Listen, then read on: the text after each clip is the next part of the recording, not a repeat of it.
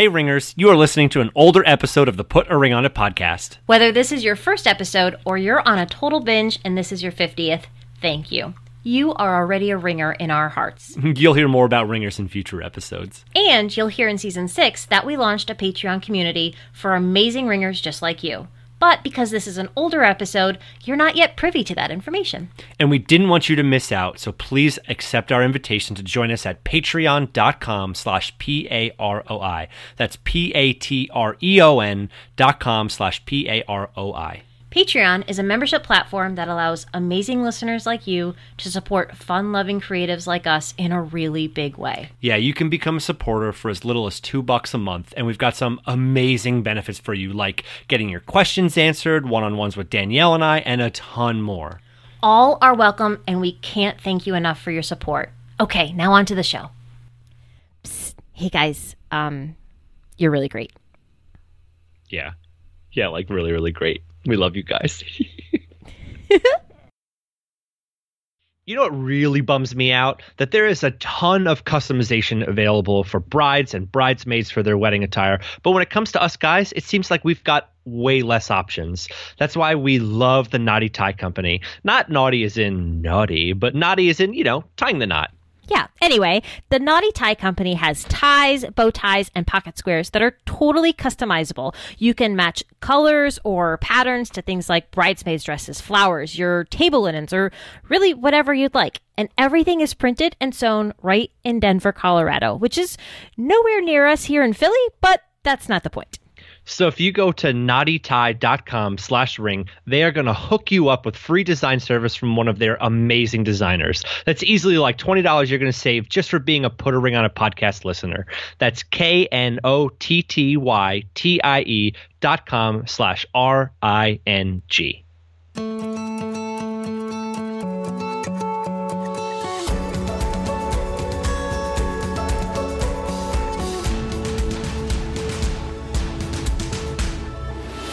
Welcome to the Put a Ring on It podcast, a podcast for anyone who's Pinterest like it's their full-time job. I'm Danielle Pasternak, wedding planner and really, really good singer, but only in the shower. And I'm Daniel Moyer, expert wielder of cameras and lawnmowers. Let's do this.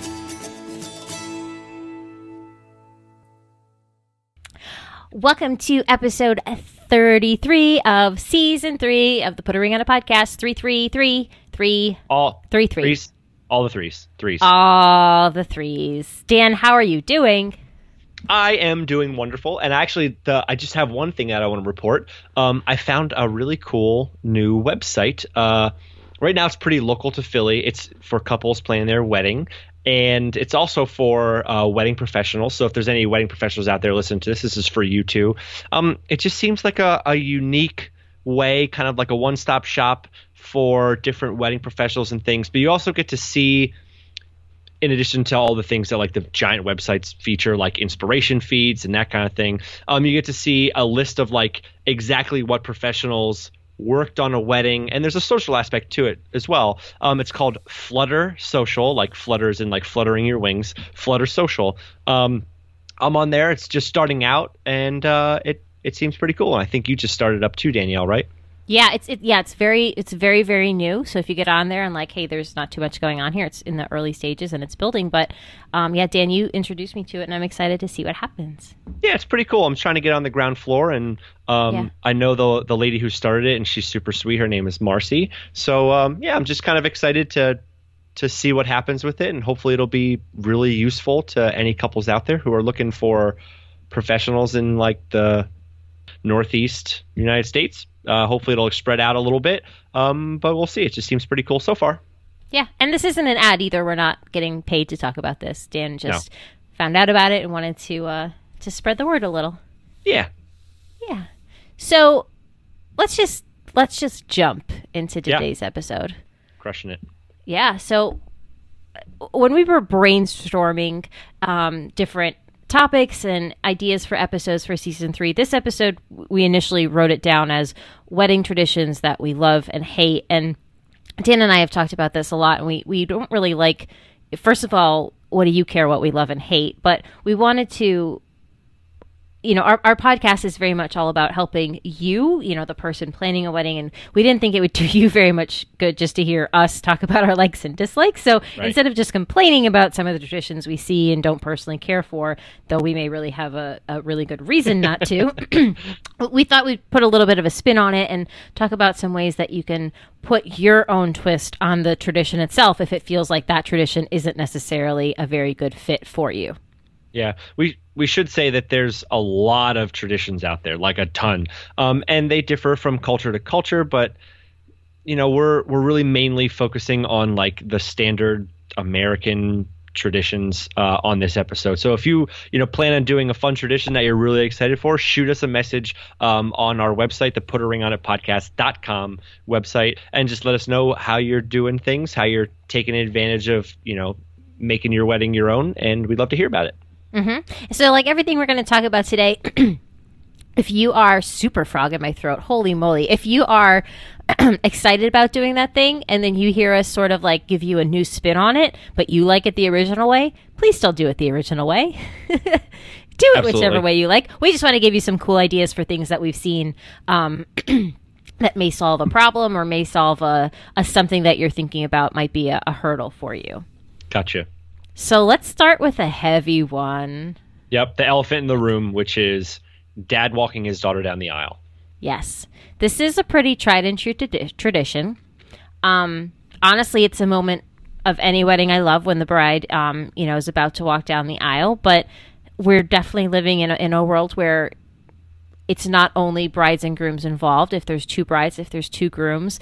And I think, quite honestly, it's a moment where I love incorporating both parents, however both parents want to be incorporated. Yeah.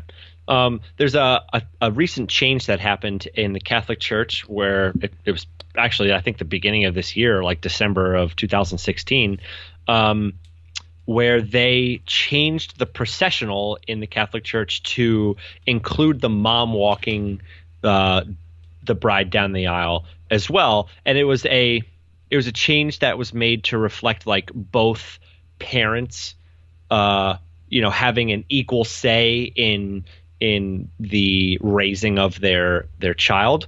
But I know that, there's been a little bit of like pushback but I know that there's been a little bit of like people trying to decide what to do, because this was handed down as something that like you have to do, like priests should enforce this. And I had a couple who was getting married like right after this came out, and she really just said, and her family both agreed, that like she just really wanted her dad to walk her down the aisle. That is what she had always planned for. That is what she hoped for. Her mom was fine with that. Her mom really built up this moment where she would see her husband walk her only daughter down the aisle, and that was a big moment for them, and they had to discuss it with the priest and kind of get an okay with it, but the priest was flexible anyway, and it came together nicely. So something to consider. Yeah, I think too is not everyone on this planet has a dad in their life, either anymore or a dad that they really want walking them down the aisle. Everybody has different situations, and I think it's okay if you go a different route. I do think it's always important that you have a conversation with your dad if he is around, that before the rehearsal and before the wedding day, like have a conversation when emotions aren't as high, because if he's expecting to walk you down the aisle, it can be a tough blow. But like if you've got a great mom, grandparent, sibling, brother, whatever it is, I think they're also great candidates. But at the same time, I had a bride recently, she walked herself down the aisle by herself. She walked most of the way. She walked about like 75% of the way down the aisle by herself. She actually met her dad towards the end. And I thought that was like a really nice way to do it too. So there's a lot of different things. I just think it can be an emotional or even like a tricky subject for some people. I just also like to say to find a way to include mom in there. Yeah. Okay, cool. So speaking of parents, parent dances. Yes. What do you think, D? So I love watching parent dances, but there's so much focus on the father-daughter and mother-son dynamic that I feel like mother-daughters and father-sons honestly get a little gypped. And while you can absolutely still do a traditional parent dance, I would challenge you to maybe find a creative way to include both of your parents or anyone who's had an insanely important, role in raising you. Maybe playing a special dance with like your brother or your sister, and it doesn't even have to be a slow dance, or a grandparent who's special to your heart. And if you don't really have a great relationship with your mom and dad, don't feel like you have to do parent dances either. Right. And a lot of couples are actually kind of changing everything and opting to do just one dance where both father, daughter, and mother, son are out there dancing together to the same song, or they're doing their parent dances during one of the slow songs, that is naturally going to happen throughout the night, where all your guests are already dancing. So they're not as, uncomfortable just being the center of attention in the spotlight.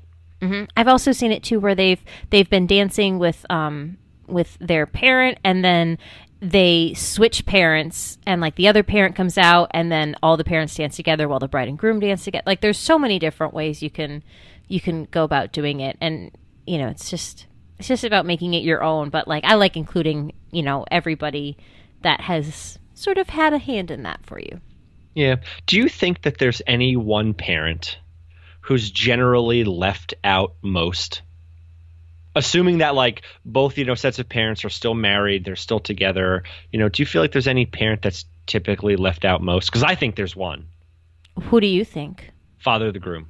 Right. That's the only one I could. Yeah. Because I guess the mother of the bride sort of has her like morning getting ready moments with her daughter and all of that. Like a typical, not typical, I don't know if that's the right word, but in more than average of the weddings, I would say that's the case. Yeah, and obviously, the mother-son dance, like mother of the groom gets like a spotlight there. Father-daughter dance, dad gets the spotlight there of the bride. And I feel like the spotlight is generally also on like mother of the bride, if they're like, again, if the relationship is still connected there, if everything's good. That the like mother of the bride is also just kind of like part of this very special thing that like that there's a connection there, and that. But I feel like the father of the groom is the one who tends to get left out most. So if everything is good and kosher with your families, maybe there's a fun way you could add him. I know we had my dad just do a little reading. Yeah, we just wanted to be able to do that. We had him do a reading in our ceremony, and he was very appreciative of that. I like it when dads give toasts too. Yeah. I always feel like they come from like a really great place. They're usually great speakers. Like dads just they know how to win over a crowd and like make you feel all the feels. Those are some of my favorite toasts, the ones that come from dads. I'm already writing my toast for my daughter's wedding in That seems practical. in 20, 25, 30 years. I'm just kidding. I'm not really 40 years. 40 years. In 40 years. You're not dating until you're married. Yes. That seems reasonable. That was the joke that my wife's dad used to always make to her. You're not dating until you're married. Yeah. That seems fair. Yeah. All right. Oh. Let's talk about this one.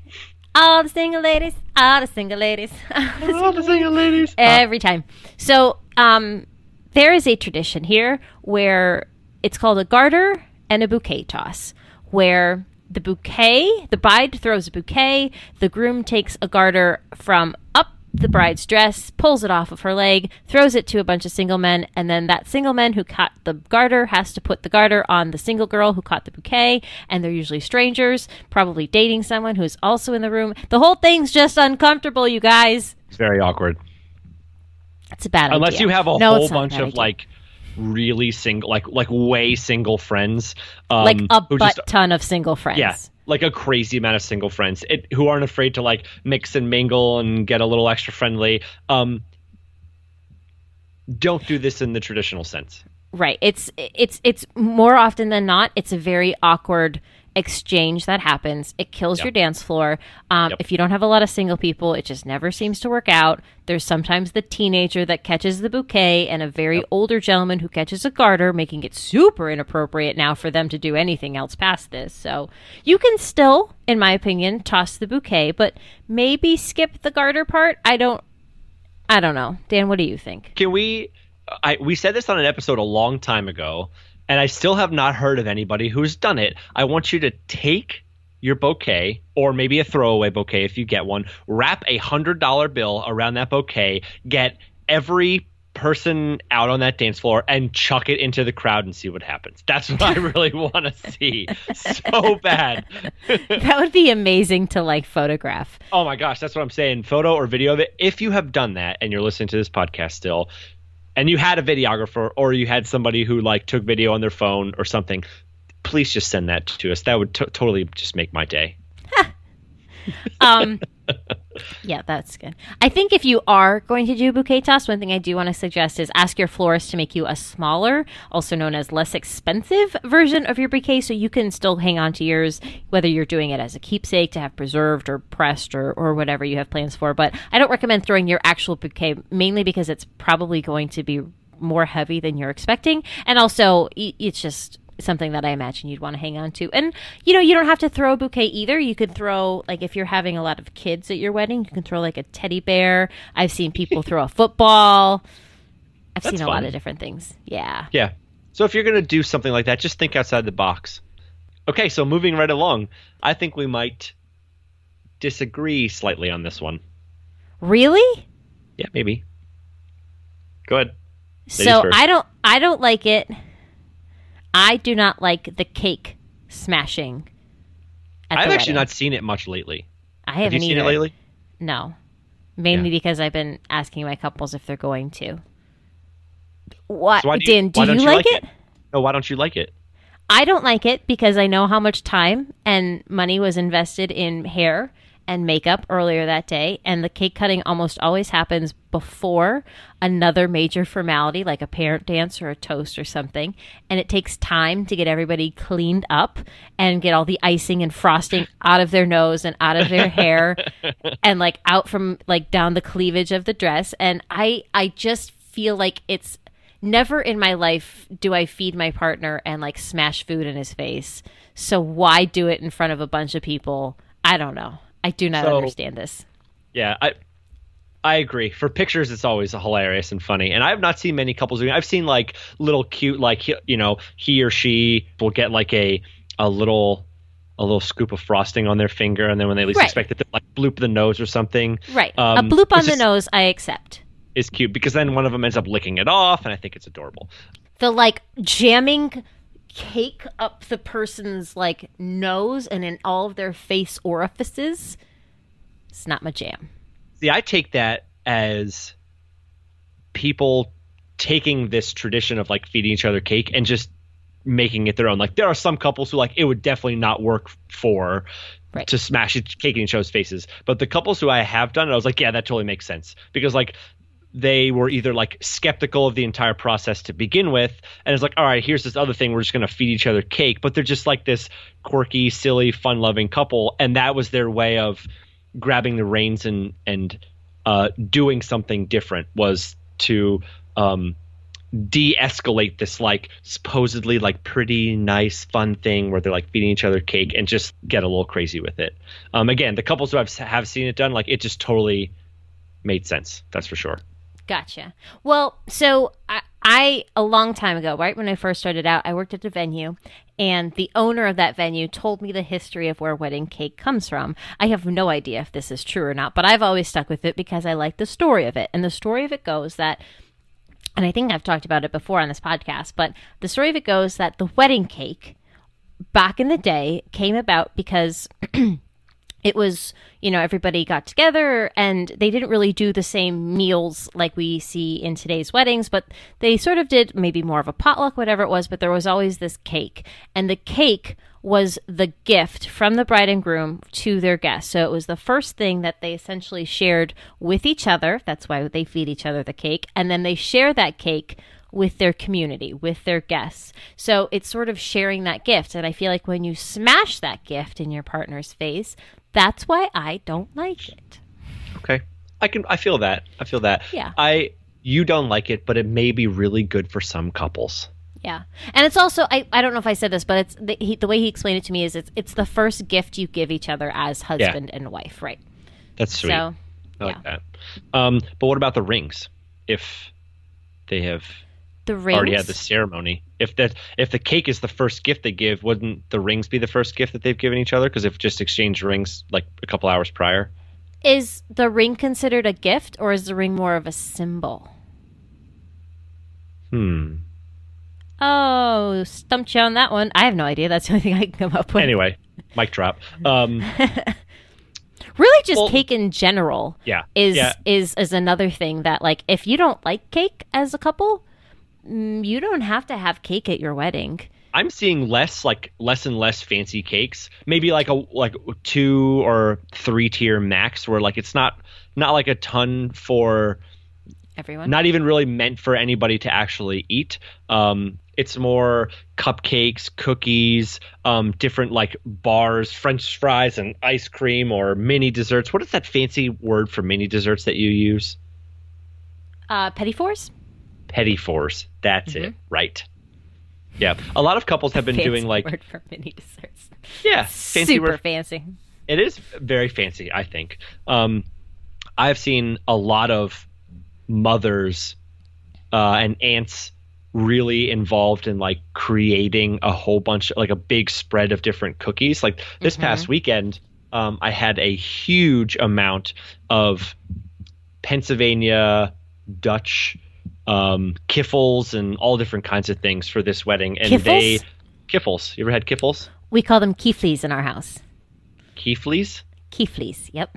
Okay, anyway. They're called kiffles. I don't know. I don't know. I 100% know we call them kieflies in our house.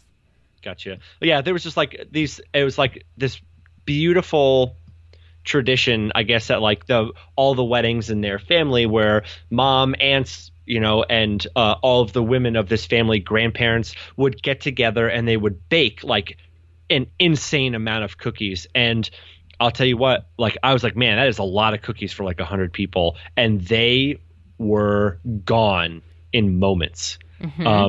It was awesome. But I really like that idea of like that was a tradition that their family did, and they kind of took that and made it their own and applied it to all these different weddings. And it was a way for them to get together, because the bride also helped and the groom also helped as well make the cookies for their guests. It was just a sweet, nice sentimental gesture. A lot of love goes into that. And, if you still want to feed each other something, you can still feed each other the cookie or cut a cupcake. You can still do anything. A popular thing, like Dan said, it's even going smaller. It's just called a cutting cake, where it's just a one tier, cute little, you can put some flowers on it, not super expensive. And you just cut that if you still want to cut a cake. But no law says you have to have a cake. It will still, your marriage will still be legal, cake or non-cake. True. Cake or sans cake. Whatever. Sans cake. Cake. Sans cake. We didn't even eat the cake at our wedding. We it did eat it a year later, though. It was really good. I remember it smelling amazing. I don't know how that cake had such a scent. We invested in this young girl who was the sister of a past bride of mine, and she was in school for baking, and she just did this absolutely fabulous cake. It was sweet. Like we went to her parents' house. We had like a little tasting on like styrofoam plates and stuff. It was adorable. And the cake was absolutely fabulous. It was. Yeah. I agree. I think I had that cake. It was good. Okay. So here's a newer thing that's not seeing each other or seeing each other before the ceremony. Yes. So the tradition originally stands in that the bride and the groom do not see each other until the ceremony, until the bride is, quote, walking down the aisle. And that the tradition is that it's bad luck, right, to see each other, the bride, before the ceremony. Yeah, right. Somewhere along the way, that phrase of it being bad luck got attached to seeing each other before the ceremony. But, I mean, in my honest opinion, unless it's very important to one of you not to see each other, I would strongly consider doing a first look, which we've talked about before, just to save you some time and extend the hours of the day. Dan, just for the sake of being thorough, do you want to explain what a first look is? Sure. A first look is essentially the non-traditional way of seeing each other before the ceremony in a private, small meeting for just the two of you. Essentially, it comes down to your partner being placed in facing one direction and you walking up behind that person, either tapping them on the shoulder or saying something sweet so that they turn around. And really the purpose of it is how do I want to say this? Because I don't like first looks, but I want to be as neutral as possible. But why don't you like first looks? So, a lot of people do it for the photographs, I think, for the less pressure to get, maybe a little more free time in your timeline. But I think that there's definitely a huge focus on doing it for the photographs that come from it. I might disagree with that. When I talk through it with couples, it's more about extending the time of their day, like especially if their ceremony isn't till 5-6 o'clock at night. Like that's a long time, I feel like, to spend on your wedding day without your significant other, in doing things. And I think it sort of gives you a little bit more time to work with. And I also think it's a lot of it comes down to emotion and nerves that they sort of are looking for their strength, for that comfort in that other person, and not waiting until they walk down the aisle. It might unload some of that stress, just having like already seen each other and like knowing like you've already sort of squeezed each other and given each other that like love and like, holy crap, you look beautiful, and like, oh my gosh, we're really doing this. Like those sort of emotions. It sort of allows them to come out a little bit earlier and in a little bit more private way versus when you're standing at an altar. See, I see it as like there's definitely that aspect to it, but that aspect seems to last only 10-15 minutes. Like then the next hour and a half or whatever is spent like, okay, so we're doing the first look. Now we're going to do photos for the next whatever. And I feel like in that aspect, yes, you get out some of the nerves and emotions beforehand, but it does shift the timeline in a way that is more conducive to having more photographs, and if it's, in my opinion, and this is just my opinion, because like first looks I think they're very helpful to me as a photographer. That's for sure. Like I get the timeline is much more padded. I get to have, more time to walk you guys around. But I also come from the standpoint that on the list of very important people on the wedding day, I'm very, very, very, very low on that list. I'm at the bottom of that list. So why should you be spending 2 hours of your day with me?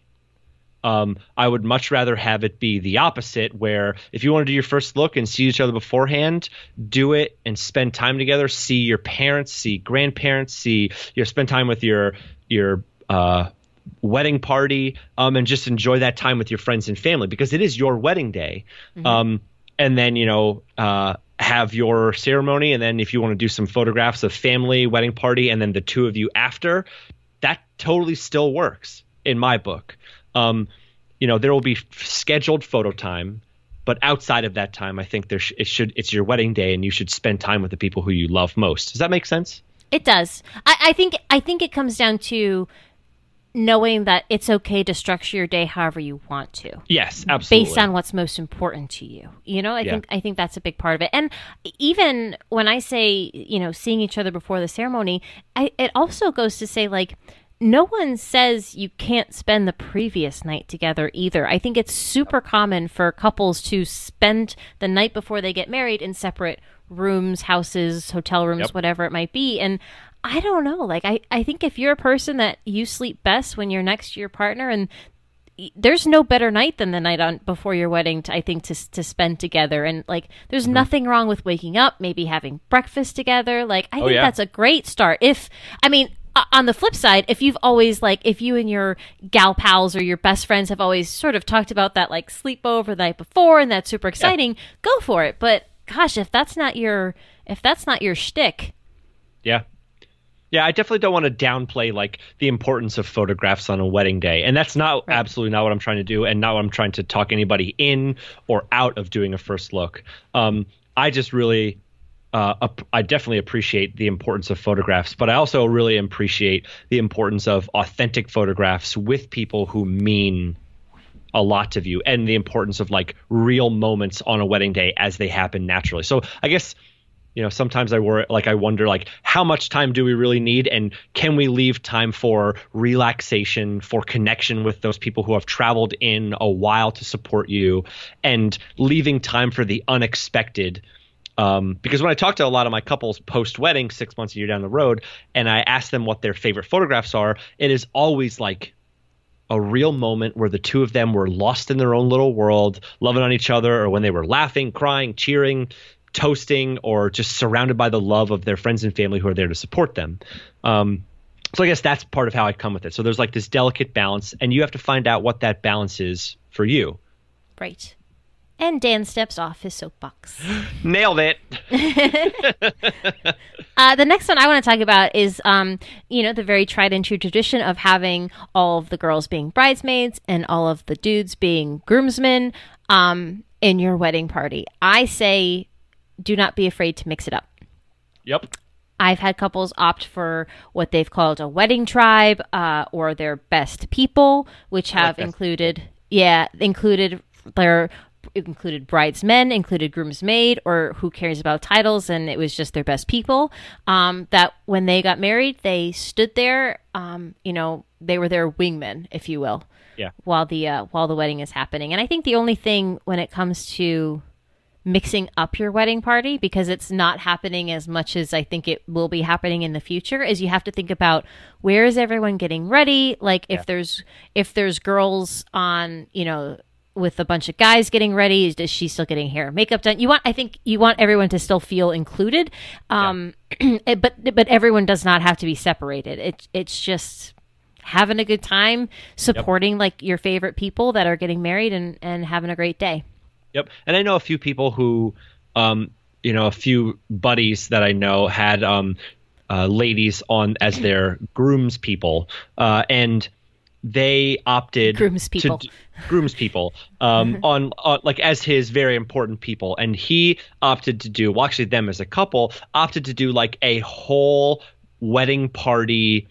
Instead of bachelor or bachelorette weekend, they just had like one giant group, so everybody could be involved, everybody can be invited, rather than just like an individual, guys going here, girls going here, and then this, the odd people out felt, uneasy or unsure or unwelcome or something. But they thought way ahead. They planned like a huge weekend for the entire wedding party to get together, and it was a blast. So, if you're going to do that, consider that as well.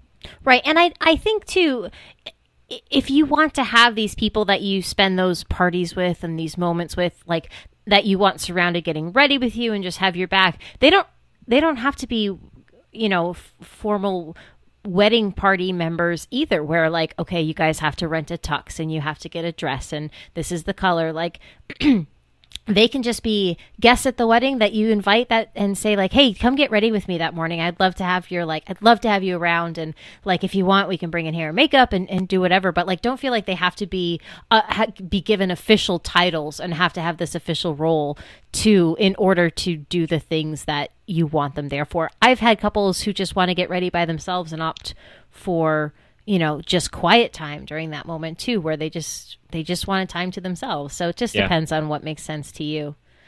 And I think that also goes in line with this concept of telling people what to wear.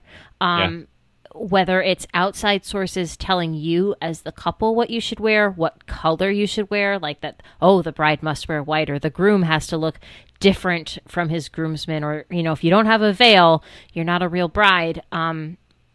I think it goes down to like wear what makes sense to you and what makes you feel special and excited and ready to celebrate.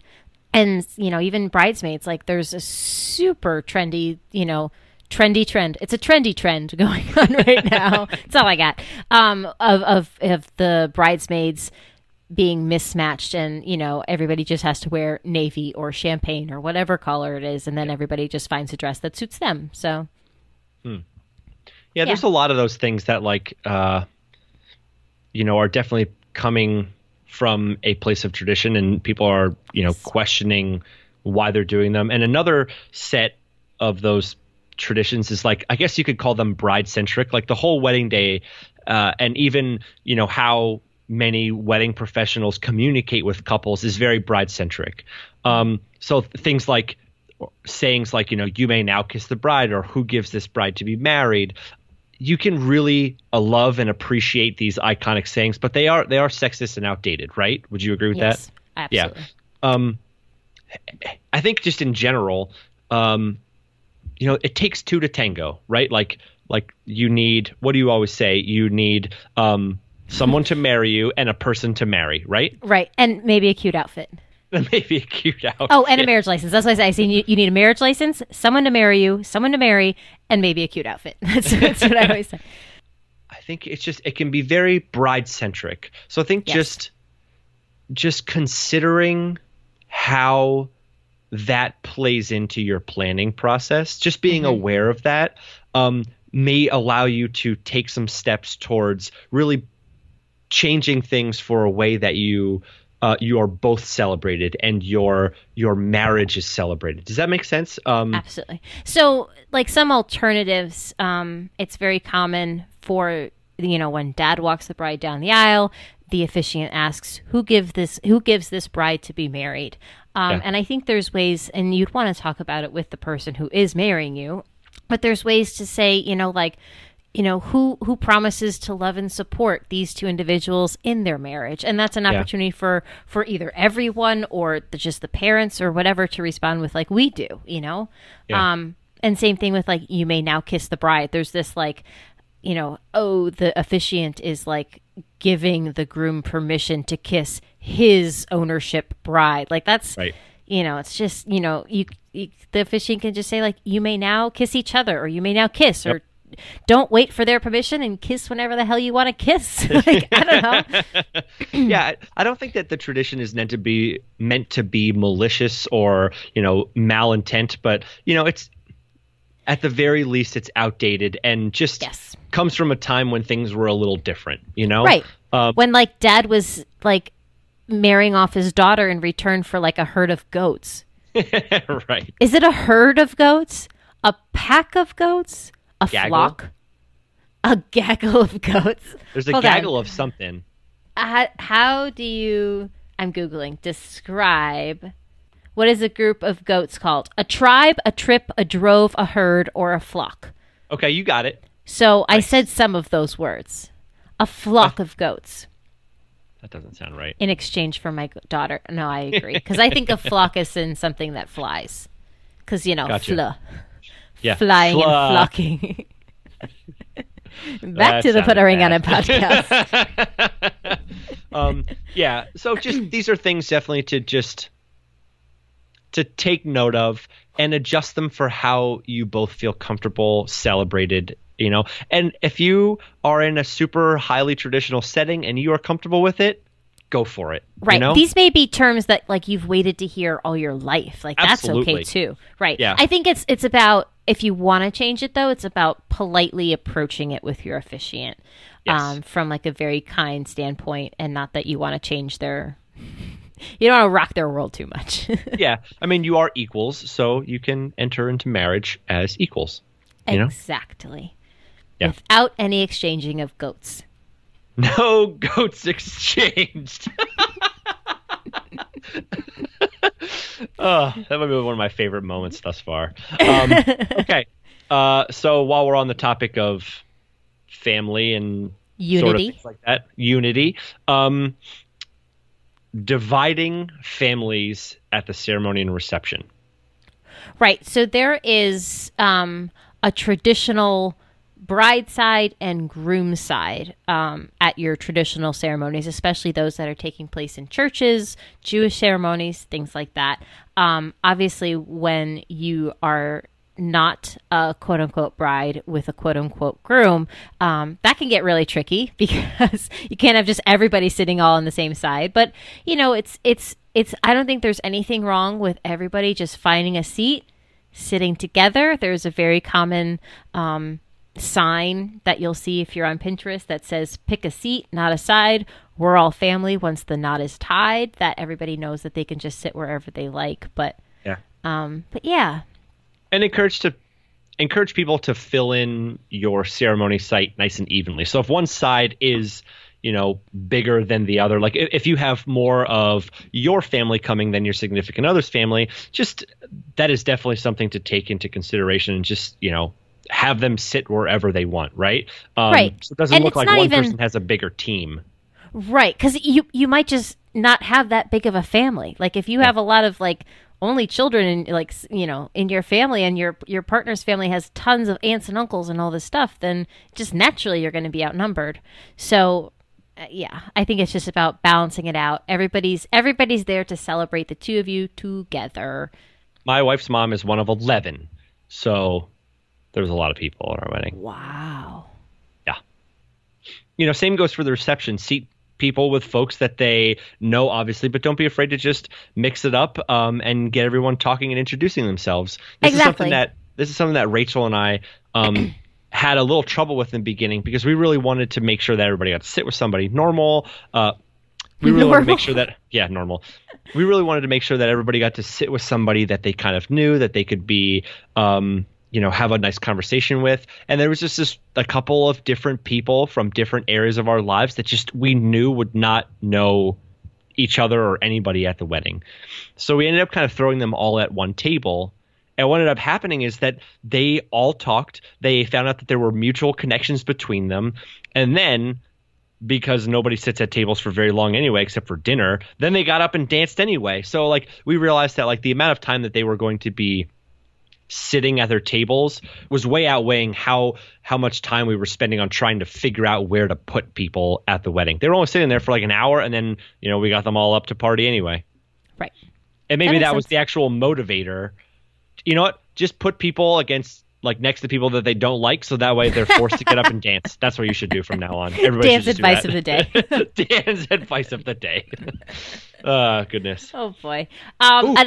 Yeah. This is a fun one. Go ahead. Sorry. This is a fun one. So this is easily one of my favorite moments of any wedding is when the introductions. So ceremony has happened, cocktail has happened, everybody's sitting down, waiting for dinner to start, and then the DJ or the MC brings up the entire energy of the room. So this is now when we spend about 10 minutes having everybody introduced to the room, from grandparents to parents to the bridesmaids to the groomsmen to the maid of honor and the best man and the flower girl and the ring bearer, and then for the first time, so it's really which isn't ever really the first time either. I think this is an area of your day that you can save some time. Yep. And maybe just opt to introduce just the two of you. You can still acknowledge the parents from their seats. You can, skip announcing the wedding party altogether. Or a lot of my couples now are opting to introduce the wedding party, where they are just sort of and the wedding party. And the wedding party just comes into the room. Because I say this all the time, but nobody cares about the wedding party. Yeah. That's mean. But they don't. They care about the couple who just got married. That's what everyone is there to celebrate. And I think the longer you take just introducing every single person, I don't know. I don't know if it's the best time spent when you only have a limited amount of time. I would say, though, that the introduction of the two of you is, in my opinion, is arguably the most underrated moment of the day. At least from my perspective, as when we got married, because that to me was the most overwhelming, in a positive way, moment of the entire day, because it was so vibrant and loud and tangible when we were announced as a couple into our wedding, and all eyes were on us. And I don't know if you know this, Danielle, but I do like to be the center of attention.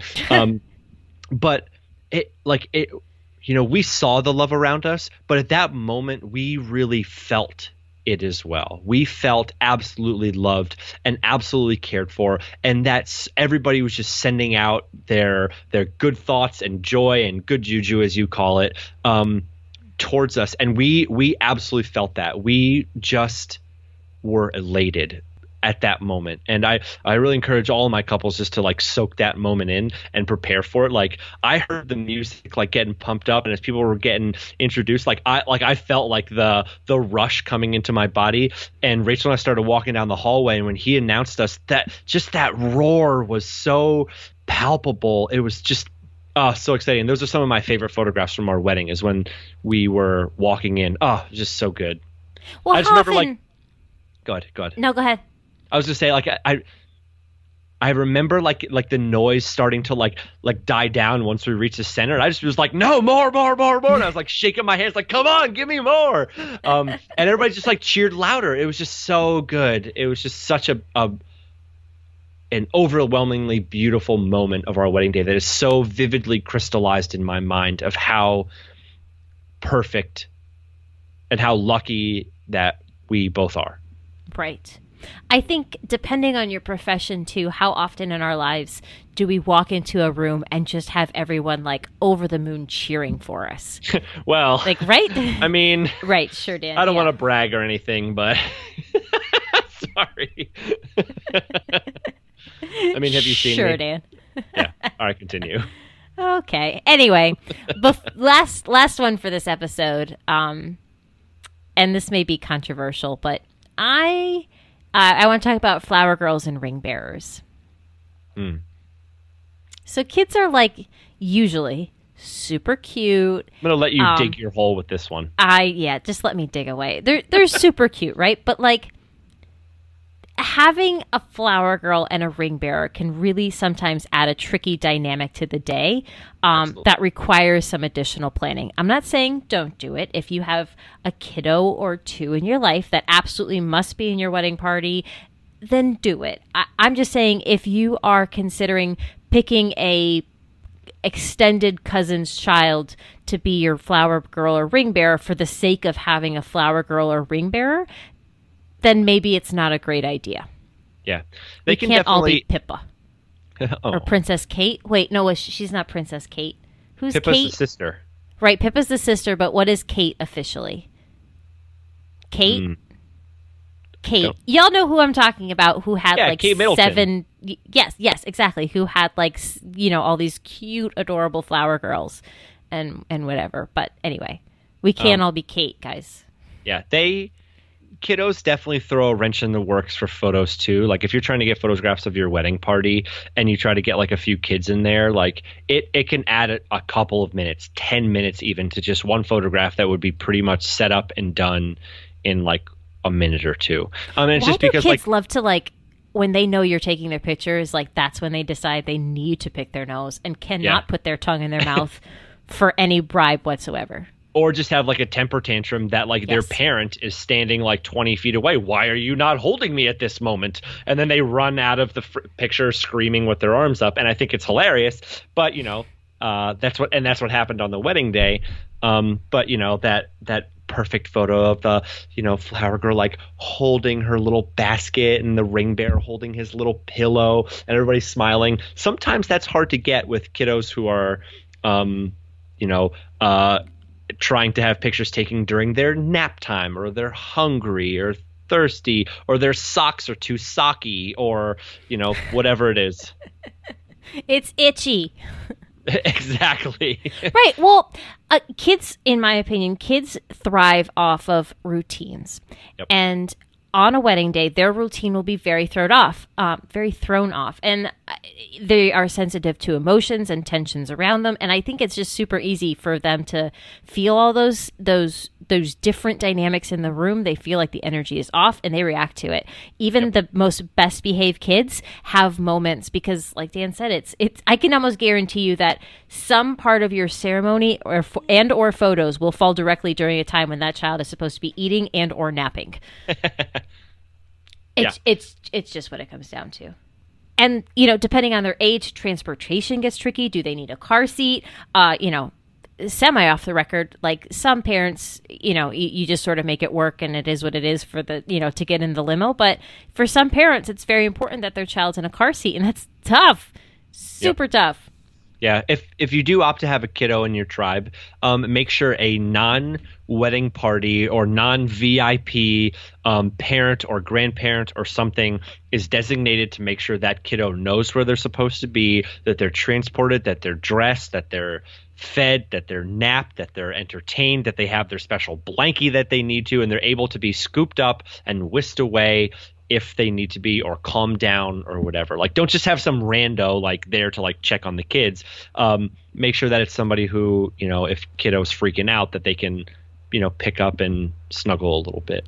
Right, someone who isn't the mother of the bride or the mother of the groom or somebody like that. That's I've seen happen too, and that sort of, while that person is usually a grandmother, also I think their role that day first and foremost is your mom. Yeah, absolutely.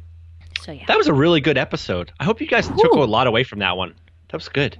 we talked about a lot of stuff. Yeah, that's for sure. And I hope this didn't come across as complainy in any way. This is very much our opinions, but we also want you guys to take stuff away and just think about it and have conversations about it and figure out what works best for you.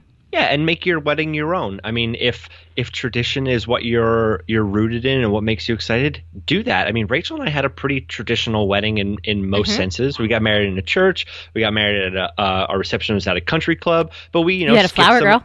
We had a flower girl, and we had a flower girl and a ring bearer. And we did little things to make it our own, but really just do whatever feels right for you. And Danielle and I, say some silly things sometimes, but know that these are just our opinions, and we're just sharing them in the hopes that you will, look at your wedding day as not this thing that you have to do and not this like rigid structure that you have to follow, but something that you can mold and is flexible, and you have the ability to make special and make your own. Exactly. So, guys, check out the PutARingOnItPodcast.com website, as always, for show notes and more information. Yep. Check out our season sponsor. A special thanks to them, the Knotty Tie Co., which offers incredibly beautiful custom ties, bow ties, and pocket squares. Yep. And keep those stories coming. Keep your questions coming. We're getting ready for our wrap-up episode of season 3, where we're going to shoot to do another Q&A episode, or give us a call, 267-521-2686, and we might play your voicemail on an upcoming episode. Woo-woo! Like us on Facebook to keep in touch, ask questions, and get updates on season 3. Oh, and thank you guys for all the iTunes love we've been getting. Oh, yeah. We've been getting more and more ratings and reviews, which, I check it all the time, and it totally makes my day when we get a new review. So, yeah. How many plays are we up to right now? Do you know where we're at? 33,000? Check. We are at, hold please, 33,000, over 33,000. Oh, awesome. Guys, thank you, everybody. 33,000 listens. That's huge. That's a lot. Woo-woo! All right, guys. We will see you in 2 weeks.